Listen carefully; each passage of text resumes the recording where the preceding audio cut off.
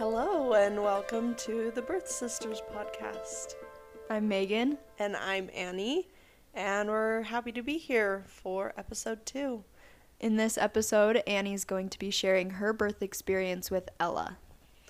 Yeah, so I'm super excited because, well, I'm kind of nervous because I've told this story so many times, I feel like. Right after Ella was born, I recorded like a little video just so that I would have like what the birth story was.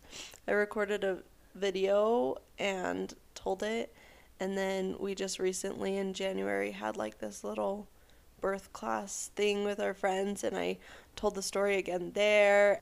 And then also this past weekend I told the story to my new friends because I hadn't heard it before, and so I've just told this story a lot, and so I'm nervous to tell it on the podcast because I feel like it's gonna just sound so scripted and rehearsed and practiced. But it's okay. I think I can do a good job. Yeah, you'll do great. Yeah. Okay, so I'll just get right into it. So my due date with Ella was July 17th, 2020. And it wasn't originally July 17th. It was originally June 17th, like based on when my last period was. And so while I was pregnant, we went in to have the anatomy scan at 20 weeks. And we got there, and the ultrasound tech was like, "Oh, you're not 20 weeks, you're 15 weeks." And I was like, "Cool, so I get an extra month of being pregnant." So, for those of you that don't know, your due date is calculated. It's the first day of your last period, and then like 280 days from that is your due date. Yeah, so it was like something weird had happened where I had a period in September of 2019 and then like missed a period in October and then like actually got pregnant in November or something funky. We don't know what happened, but anyway, based on my last period, I had calculated it and it was June 17th, but then we got to the ultrasound and he was like, "Actually, your due date is July 17th." So you got an extra month. It was so fun. But once I realized that was my like real due date based on Ella's size, I was like, okay, that's fine. So July 17th was like a Thursday, I think, and that whole week, like all surrounding July 17th, there were birthdays in our family. So like Zach's brother and his cousin and his uncle, and I was just like, if I can, but not on the 17th, so I was like, okay, if I can get her birthday to be on her due date, then she won't have to share a birthday, but it was like potentially that she would have to share one, which I was like, I just want her to have her own birthday. It's kind of silly, but yeah. So, yeah. Okay, so the week of my due date came, and I was so pregnant, and just it was also like in the middle of COVID, and so it was kind of nice because we were just like relaxing. We didn't have to do anything or go anywhere. Right. So yeah. We my due date came and then it went, and I was like, oh dang, like I'm still pregnant. And like it's kind of funny how we like project like these due dates and for it to be like, oh, this is the day, this is for sure the day, when I feel like it mentally is so hard because you're like, okay, this is that day, and then if it's not that day, it's like, oh, well, when will I have this baby? It's so hard to like not know if you're gonna go early or if you're gonna go late. So most first-time moms go late. They go over their due date. I shouldn't say late because your due date is really just a guesstimate. Yeah. It's an estimation. You can go anywhere from like 37 weeks to like 43 weeks. Yeah. It's really just the middle day of a huge range of totally a month and a half that you could go into labor. But anyway, my due date came and went, and then it was the next Sunday. So, like, her due date was a Thursday, and then it was a Sunday. Mm-hmm. So we went over to Zach's grandparents' house, and the whole family was there. We were, like, having dinner, and we were sitting around the fire at the end of the night, and it was, all of a sudden, I was like, oh, something feels different. Something feels different, and I think I'm having contractions. And so I got out my contraction timer app and, like, kind of timed them, and they were like 10 minutes apart and not super long, and I was like, this feels different. Like, what is happening? So when you go into labor, it's very different than what you see in the media. Oh, like yeah. in movies, they're like, oh no, and Yeah. they take me to the hospital, call an ambulance, Right. and they rush, and it's a big, huge thing. But that's really, some births or like some labors are like that. But for the most part, you're gonna, start feeling like low contractions, Yes. and then they're gonna progressively build. And so, just like Annie said, she was just with her family at the fire, and she just timed them, and she just kind of did her thing, and Yeah. it wasn't a big, huge panic that nobody had to rush to the hospital. Yeah. So. I think I, like, whispered to Zach, like, I think I'm having contractions. And he was like, oh, interesting. And we just all went back to talking. And so I went to bed Sunday night. Like, I left Zach's grandparents, like, ooh, we might have a baby the next time we see you. We might be having a baby tonight. But I was not right. So I had those kind of steady and consistent contractions all throughout Sunday night, and then I woke up on Monday morning and had contractions all day, and then I went to bed on Monday night and was still kind of contracting, just like every 10 minutes or every 30 minutes, just really not consistently, but like steadily. Yeah. Every irregular, steady right. contractions. Yes, exactly. So all throughout Monday and Monday night and Tuesday night, and by the end of the day on Tuesday, I was like, oh my gosh, like, what is going on? My body is tired. Like, I was still going about my day and doing things and taking care of all of my business that I had to do. Yeah. But yeah, by Tuesday night I was like, okay, I'm feeling this. Like, I'm feeling tired. And so I was like, I'm going to go to bed and get a really good night's sleep. Like, I can tell my body is kind of gearing up for this. And so I'm going to get a really good night's sleep. So I went to bed and then woke up on Wednesday morning and again could tell like something else had switched. So like Sunday night I could tell something was different, and then Wednesday morning I woke up at like 6 or 6:30 and was like, this is different. This is real. And so how could you tell the difference was it a difference in contractions? Like, were they more intense? Like, how did the previous ones feel compared to the ones you were having that morning? Yeah. Was it just like an intuition type of thing? I think lots of it was intuition, but some of it was like, okay, these contractions are a little bit tighter, a little bit more often, and yeah. Okay. And but lots of it felt intuition. Yeah.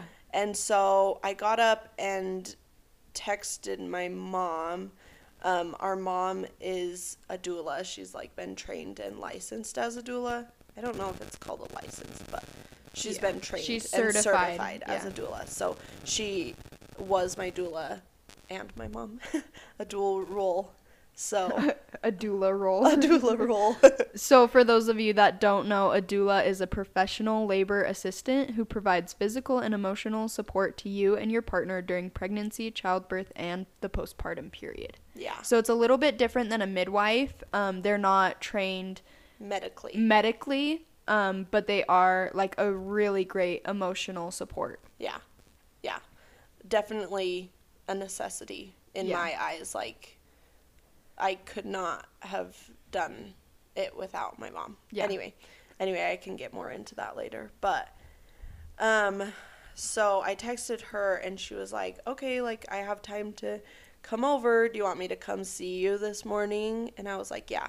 So that I texted her at like 7. She decided she'd come at 9 in the morning. And so I got up and got dressed and got ready and got breakfast and stuff. And Zach was there too. He didn't have like work or anything because it was the summer and it was COVID. So he was just there with me. Like we were just doing our morning routine. And then my mom came over and she was like, she just asked me how I was feeling and what I had eaten that morning. And I was like, is this it? Like, do we bring the bed down? There were a couple things we needed to do that morning, like before birth time. Yeah. Because we lived in a 2-story little house cottage type thing. And our bedroom was upstairs in a loft, but then the bathroom and kitchen and stuff were downstairs. And so we had previously like figured out that we would get 2 cots and bring our mattress down and set the bed up downstairs so that I could be close to everything. Bathroom, yeah. The bathroom and the kitchen and stuff, and so that I didn't have to walk up and down the stairs. That's a good call. Yes, a very good call. So we needed to do that, and so we were like, do we do that right now? And she was like, well, you don't want to like jump the gun and you don't want to tire yourself out, so she's like, you can go for a walk, you can go for a hike, you can go to the mall and walk around. Like, she's like, you want to do something that's going to take your mind off of this, to see if you can take your mind off of this. Because if these contractions are the only thing that you can do, then you're in labor. Yeah. And so we're like, okay, we can test that out. And we had a prenatal appointment. We just happened to have a prenatal appointment that day at 11 a.m. And so we were like, okay, we'll go over to Zach's parents' house and kind of hang out for a bit until it's time for our appointment. So we went over to Zach's parents' house, and played games for like 30 minutes or something. And all while we were playing games, I was like, I can't do this. I was like, I can't sit here on this table, on this hard chair. Like, I want to be on the couch laying. I want to be in my bed. And I was just like really uncomfortable every couple minutes when a contraction would come. Yeah.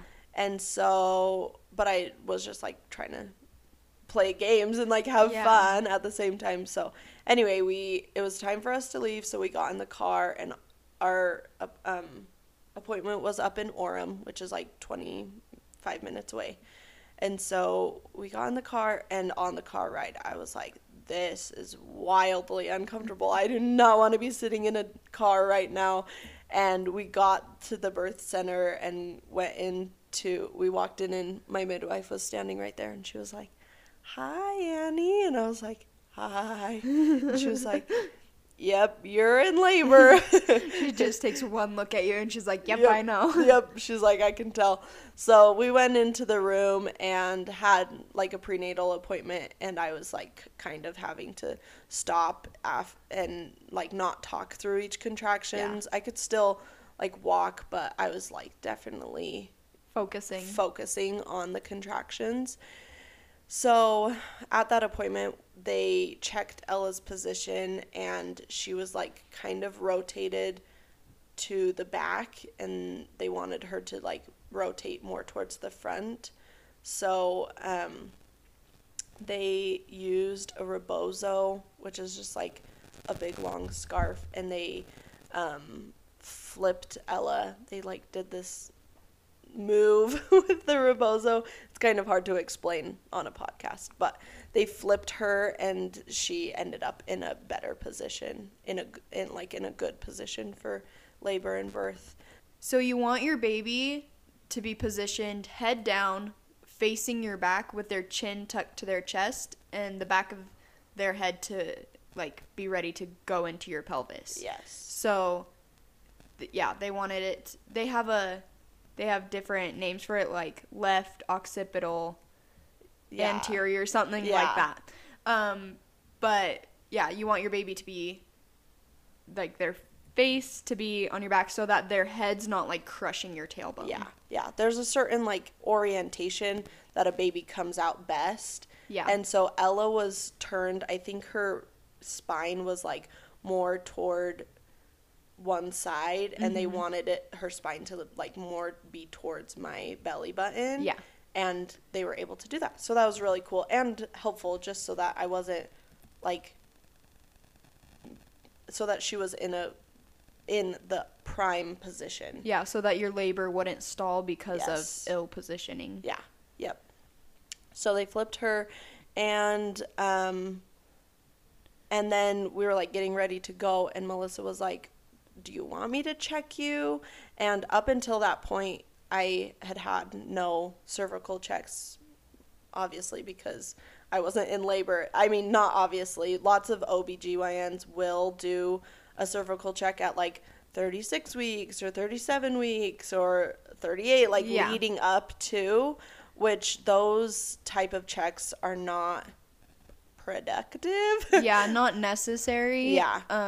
The only thing that a cervical check can tell you is where your cervix is at Yeah. that moment, at that very moment. Right. And so even if you're, like, lots of ladies will be like, well, I was dilated to a 2 at 38 weeks, and so I thought I was almost ready, but labor does not progress linearly, and so you might be at a 2 for your entire second trimester or third trimester. Yeah.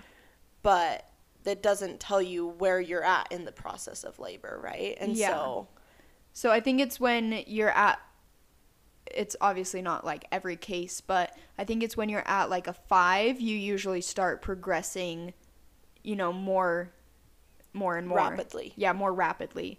So like if you're at a 1 and you're 39 weeks, it's not, oh, it's labor, it's go time. Right. It's usually you wait until you're further Yeah. along Yeah. to start active labor. Right. And so I mean, my midwife leading up to labor in 36, 37, 38 weeks did not even ask. Yeah, if did I not wanted, even offer. Yeah, offer. She would have definitely done one if I needed, if I had asked her to do one. But that was something that I really liked because it's not fun to get fingers shoved up inside you. Like, I mean, maybe it's exciting because you feel like you're getting into the process of labor, Yeah. but it's not really productive. Like, it hasn't Yeah. been proven that. Cervical checks are beneficial. Right. Other than to tell you exactly where your cervix is at that moment. Right. So, anyway, I decided I did want a cervical check. Oh, also, you literally don't have to have one at any point. Like, Yeah. it's not like a checklist. In order for your baby to come out, your doctor needs to check your cervix. Like, Yeah. your body will just do it whether your doctor knows what number you're at or not. Yeah. Uh-huh. So, anyway, she checked me, and I was dilated to a 4 and completely effaced, and Ella was already at a +1 station. So kind of what that means, the cervix has to get bigger in diameter. It also has to squish down. It's hard to, I'm like doing hand motions as I'm talking, but it has to squish down, which is effacing, and It thins out. Yes, thins out. And then the station is how far the baby's head is past your tailbone. So your baby has to kind of go up and over, I mean, depending on the orientation of how you're laying, but past the tailbone. And at the tailbone, it's a 0. Above the tailbone into your body is a -1, -2. And then past the tailbone is a +1, +2 or more. So Ella was obvious. I mean, based on those numbers, we knew that Ella was like progressing. We were progressing. We were in this thing. Yeah. So, It wasn't just pre-labor. Right. It was going into active labor. Yes. So that was super exciting. That's the other thing with cervical checks and the numbers. Like, it can be really exciting to be like, oh, I'm already at a 4. Like, I already am 40% of the way there. Yeah. So that's why getting a cervical check too early can, like, get your hopes up and give you a False hope. Yeah, false hope of, yeah. Anyway, that's my 2 cents on cervical checks. And I totally agree. Yeah. So we got in the car to go home. Oh, Melissa, my midwife, Melissa, was like, go home and eat lunch and try to take a nap and like just rest your body because you're going to have a baby tonight or tomorrow. So it was so exciting, and we drove home and all the adrenaline was rushing, and so the drive home was not as uncomfortable as the drive there. But we got home and I went upstairs and laid down, and Zach made me some food. I had like roasted potatoes and some leftover chicken or something. So like a good hearty meal to give me a lot of energy. Yeah. And it tasted so good. And so I laid down for like probably 20 or 30 minutes. And I also texted my mom with the details of what Melissa had said. And so I texted my mom, and she was like, okay, when you wake up from your nap, just let me know. So I was resting. I was kind of sleeping in between contractions, but not really, like a deep sleep. And for like probably 30 or 45 minutes, I just laid in bed. And then I was like, okay, I'm ready to get up. Like, I was ready to move around and get going. So my mom came over, and Zach and my mom got the bed downstairs and started getting everything like set up. We got all of the supplies out. Melissa had given us a list of supplies that we had been like collecting and organizing over the past couple weeks. So like towels and sheets and hydrogen peroxide. Yeah. And then also things for me like Gatorade and straws and dates. Yeah, dates. Like date fruits. Right. And did you have nuts too? I didn't. But it was just like we were just collecting all of the things that we had like determined that we needed. So they were doing that, and I was just kind of walking. I got dressed in my birth outfit, which was like this cute little black and white striped dress thing. It was like a t-shirt dress. Yeah, a t-shirt dress. So from 2:30, it was at like 2:30 at that point when my mom got there and they were setting up. And so from 2:30 to 5:30, I was working through the contractions. And this in my mind is the bulk of my labor. When you look at like the timing of everything, it was probably only really half of it, but this in my mind is like when I was doing the most work. And you like remember that the most because once you go through transition, you're kind of totally in your own brain. Yeah. You're totally just trying to work through it with your own body, and things are going on around you, but you're just focused. You're just super dialed in and totally in labor land. Yeah. So this like from 2:30 to 5:30 is when I was present for like actually the contractions and stuff. So what we were doing, I was sitting on the couch, and when a contraction would come, Zach would push on my back and my mom would rub my arms, and then we'd do that for a couple contractions, and then I'd stand up and lean over the couch, and we'd do that for a couple contractions. And then I would sit on the toilet for a couple of contractions, and with every contraction, Zach would push on my back, and my mom would rub my arms or play with my hair or just like be right there talking me through it. And really just comforting. Yeah, really just comforting me and just being there emotionally and like physically. So that's what we did for like 3 hours, and it was really fun. Like I was so happy to be doing it finally. I was laughing and we were talking, and we were listening to music. We had like a whole birth playlist going on, and I was just like really being present. Yeah. And right around like 5 o'clock, I think, I had a snack. I had some yogurt. No, I had lemon curd. Oh, yum. It was so good. Lemon curd, which has eggs in it, which is like protein, so that was good, and some sugar. And I had dates and so that was like a good little bit of fuel for my body. And then at like 5:30, my contractions were still not super long. They were like one right after another, but they were not long.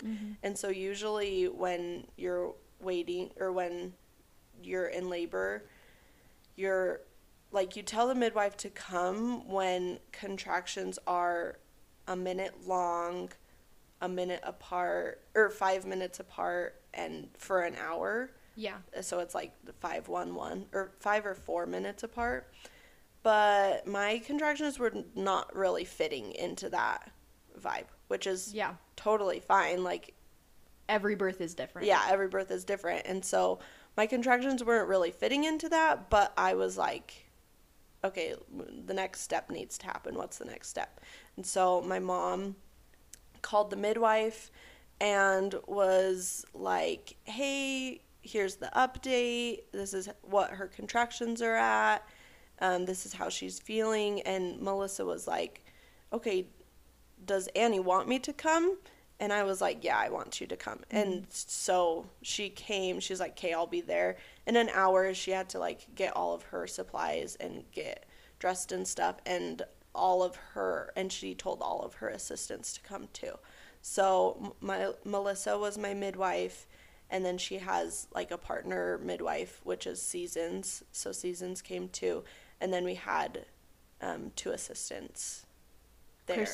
Christina and Maria. So, and we had also told Megan to come, so Meg came at that point. I was Annie's birth photographer. Yeah, Meg was the photographer and the sister. Yeah, and it was the first birth that I ever saw, because my mom had lots of kids growing up, but I never wanted to be in the room. Annie was in the room, and our other sister Grace was in the room for a couple of our siblings' births, but I was always like, no way, Jose. Don't want to see that. Don't want to be around that. And so I was kind of nervous going into Annie's birth, but I was also really excited. Yeah. So Megan came, and my mother-in-law came, Zach's mom came, and we had everyone there. And it was so exciting to, like, have to really feel like, okay, this is go time. Everyone's here. The midwives are getting their stuff prepped. They're putting Chuck's pads down. They're putting gloves on. And it was, like, so exciting. And one of the first things they did when they got there was sat me down and took my blood pressure. And they took it with just, like, manually with a cuff. And then Melissa was like, can you go get the digital cuff? And I was like, oh no, like, why does she need the other cuff? Like, why does she need to take it again? Yeah, right. And so they got the digital cuff, and I saw the number, and it was like 141 over 111 or something like that. I always say the numbers wrong, but anyway, it was really high. Yeah. And I had high blood pressure throughout my 3rd trimester, and it was, like, worrying, because if you have high blood pressure, then you're at risk for preeclampsia, and it's just not good to have high blood pressure. Yeah. And preeclampsia can lead to stillbirth. Yeah. So they really want to, like, make sure that you don't have that and address, high blood pressure, abnormal swelling, and things like that. All things like that. So I had high blood pressure, and I had taken iron to help that throughout my whole thing. But then once my blood pressure was high in labor, like, when I saw that number, I just, like, felt a weight settle on me, and I was like, oh no, I'm going to have to transfer to the hospital. I really don't want to have to do that. I just got, like, really worried and really anxious at that point. And so I started crying, and I was like, Melissa, I don't want to have to go anywhere. I just want to stay here. I want to labor here. I want to deliver here. And she looked at me right in my eyes and was like, Annie, there are things that we can do to get your blood pressure down. Like, this is not, just because this happened doesn't mean this is the end of it. Pack up and go home. Like, we can try things. And so we did. I laid down on my left side, and took really deep breaths, and they gave me some magnesium, which also helped, and I also like took some oils. They put oils on my neck and on my Essential feet. oils. Oh yeah, essential oils, not canola oil. That would be gross. That would be gross and ineffective. But essential oils, and those really helped. So Do you remember which oils you used? yeah, it was ylang ylang, which smells so nasty, and lavender, and I think that's it. I think they gave me some like citrus bliss or like some mood boosting one too, just so that I would. Anyway, maybe not, maybe because I was supposed to be calming down. Yeah. I don't know, but calming ones. Yeah. Basically. Yeah. And so, and my mom had those as the doula. She had like brought those. She had those in her doula kit. So then after like 45 minutes of doing that, I said mantras too, which helped. And after like 45 minutes, they checked it again, and it was low. It was like not low, but it was good. Yeah. And it was a fine blood pressure to have while laboring. So you were able to just keep going at home. You didn't have to Yes. transfer to the hospital. Yes. There was no worry. But in the case that your blood pressure had stayed high, Melissa would have had you transfer. Yeah, I mean, I think she also had medication that she could have given me. And then if that even hadn't worked, we probably would have transferred. But we were able to totally take care of it. Yeah, so if you have high blood pressure, there are things that you can do to, try to have a home birth if it's advised by your midwife. Yeah, totally. So at that point, it was like 7:45, I think, close to 8 o'clock. I was totally in labor land. Like, I was laying on the bed. I was really pushing through each contraction. Melissa had checked me, and I was at an 8. Once she, not right when she got there, but once she had gotten there and got her stuff set up, she had checked me again, and I was at an 8. And then I went through transition, which is a phase of labor where your body finishes dilating and effacing, and it's kind of like, I don't even know how to describe it. It's a transition. Your body is going through it. Yeah, it's like I've heard of women who they go through transition and they go and jump off their balcony. Yeah. And because they're trying to get away from it, because that's Right. like the most intense part of labor. Some people go through transition with no hitch, but Right. it's like a really intense part of labor. It's the peak, yeah. Yeah, it's the peak. And so at that point, I threw up a couple of times. I think 2 times. Yeah, that's what I remember. Yeah. 2 times, and it was like the biggest mental struggle. I don't remember it being like physically so much harder than everything else, but it was a really big mental thing. And then after transition, like, my body finished dilating, and Melissa was like, okay, are you ready to push? And I was like, I don't know, I don't feel like I need to push. But she's like, you're ready to push. From what I remember, they were like, do you want us to set up the birthing pool? And they were trying to get yeah. it set up, but they didn't have like the right part to blow it up or something like that. So they were trying to hurry to blow up the birthing pool. But then Annie started making pushing sounds, and Melissa was like, oh, well, you're already making pushing sounds, so let's Ditch the pool. Yeah, ditch the pool. This is happening. Yeah, that's funny. I always forget to mention that part. The birth pool was like half set up in the background. Yeah. But anyway, I was like, I didn't feel like the intuitive need to push, but my body was obviously doing it already on its own. Yeah. And so I started pushing, and I pushed for I think 18 minutes. So relatively short for a new mom. Lots of new moms push for hours and hours, but I was just for 18 minutes.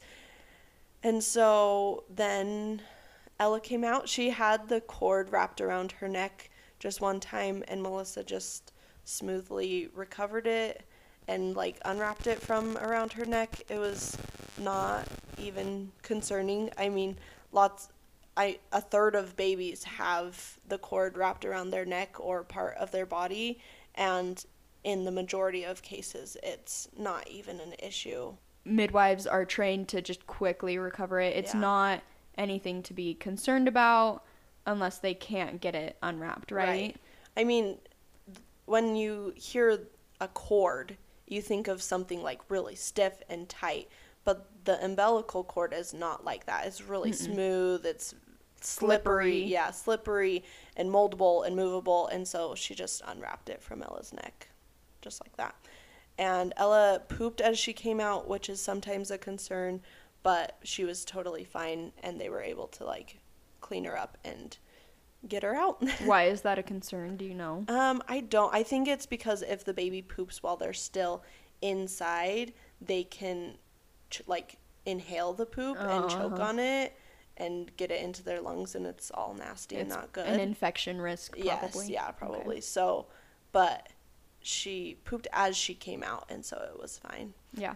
And then they put her on my chest. It was such a magical like first moment. I remember looking down, and she let out this big beautiful cry, and they just put her on my chest, and immediate skin to skin. Yeah.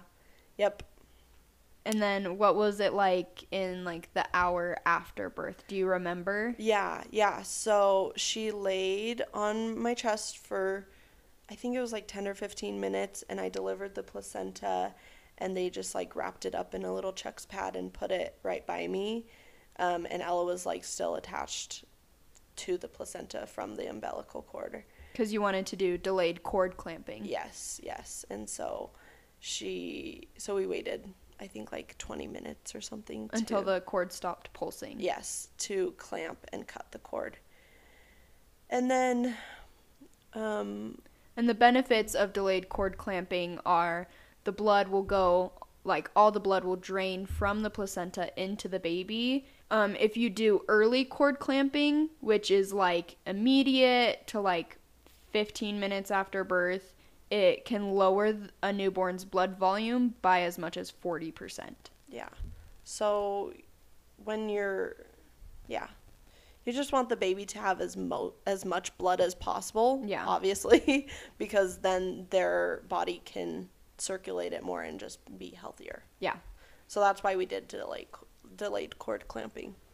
And then they did her newborn metabolic screen, like some of it on my chest and some of it like on the bed right next to me. So that was really nice just to have her so close. And Zach got to hold her and do skin to skin. Mm-hmm. And yeah, they measured her head and her weight and her length and her wingspan, her arm span, and all of those things just right there. And then there was Ella.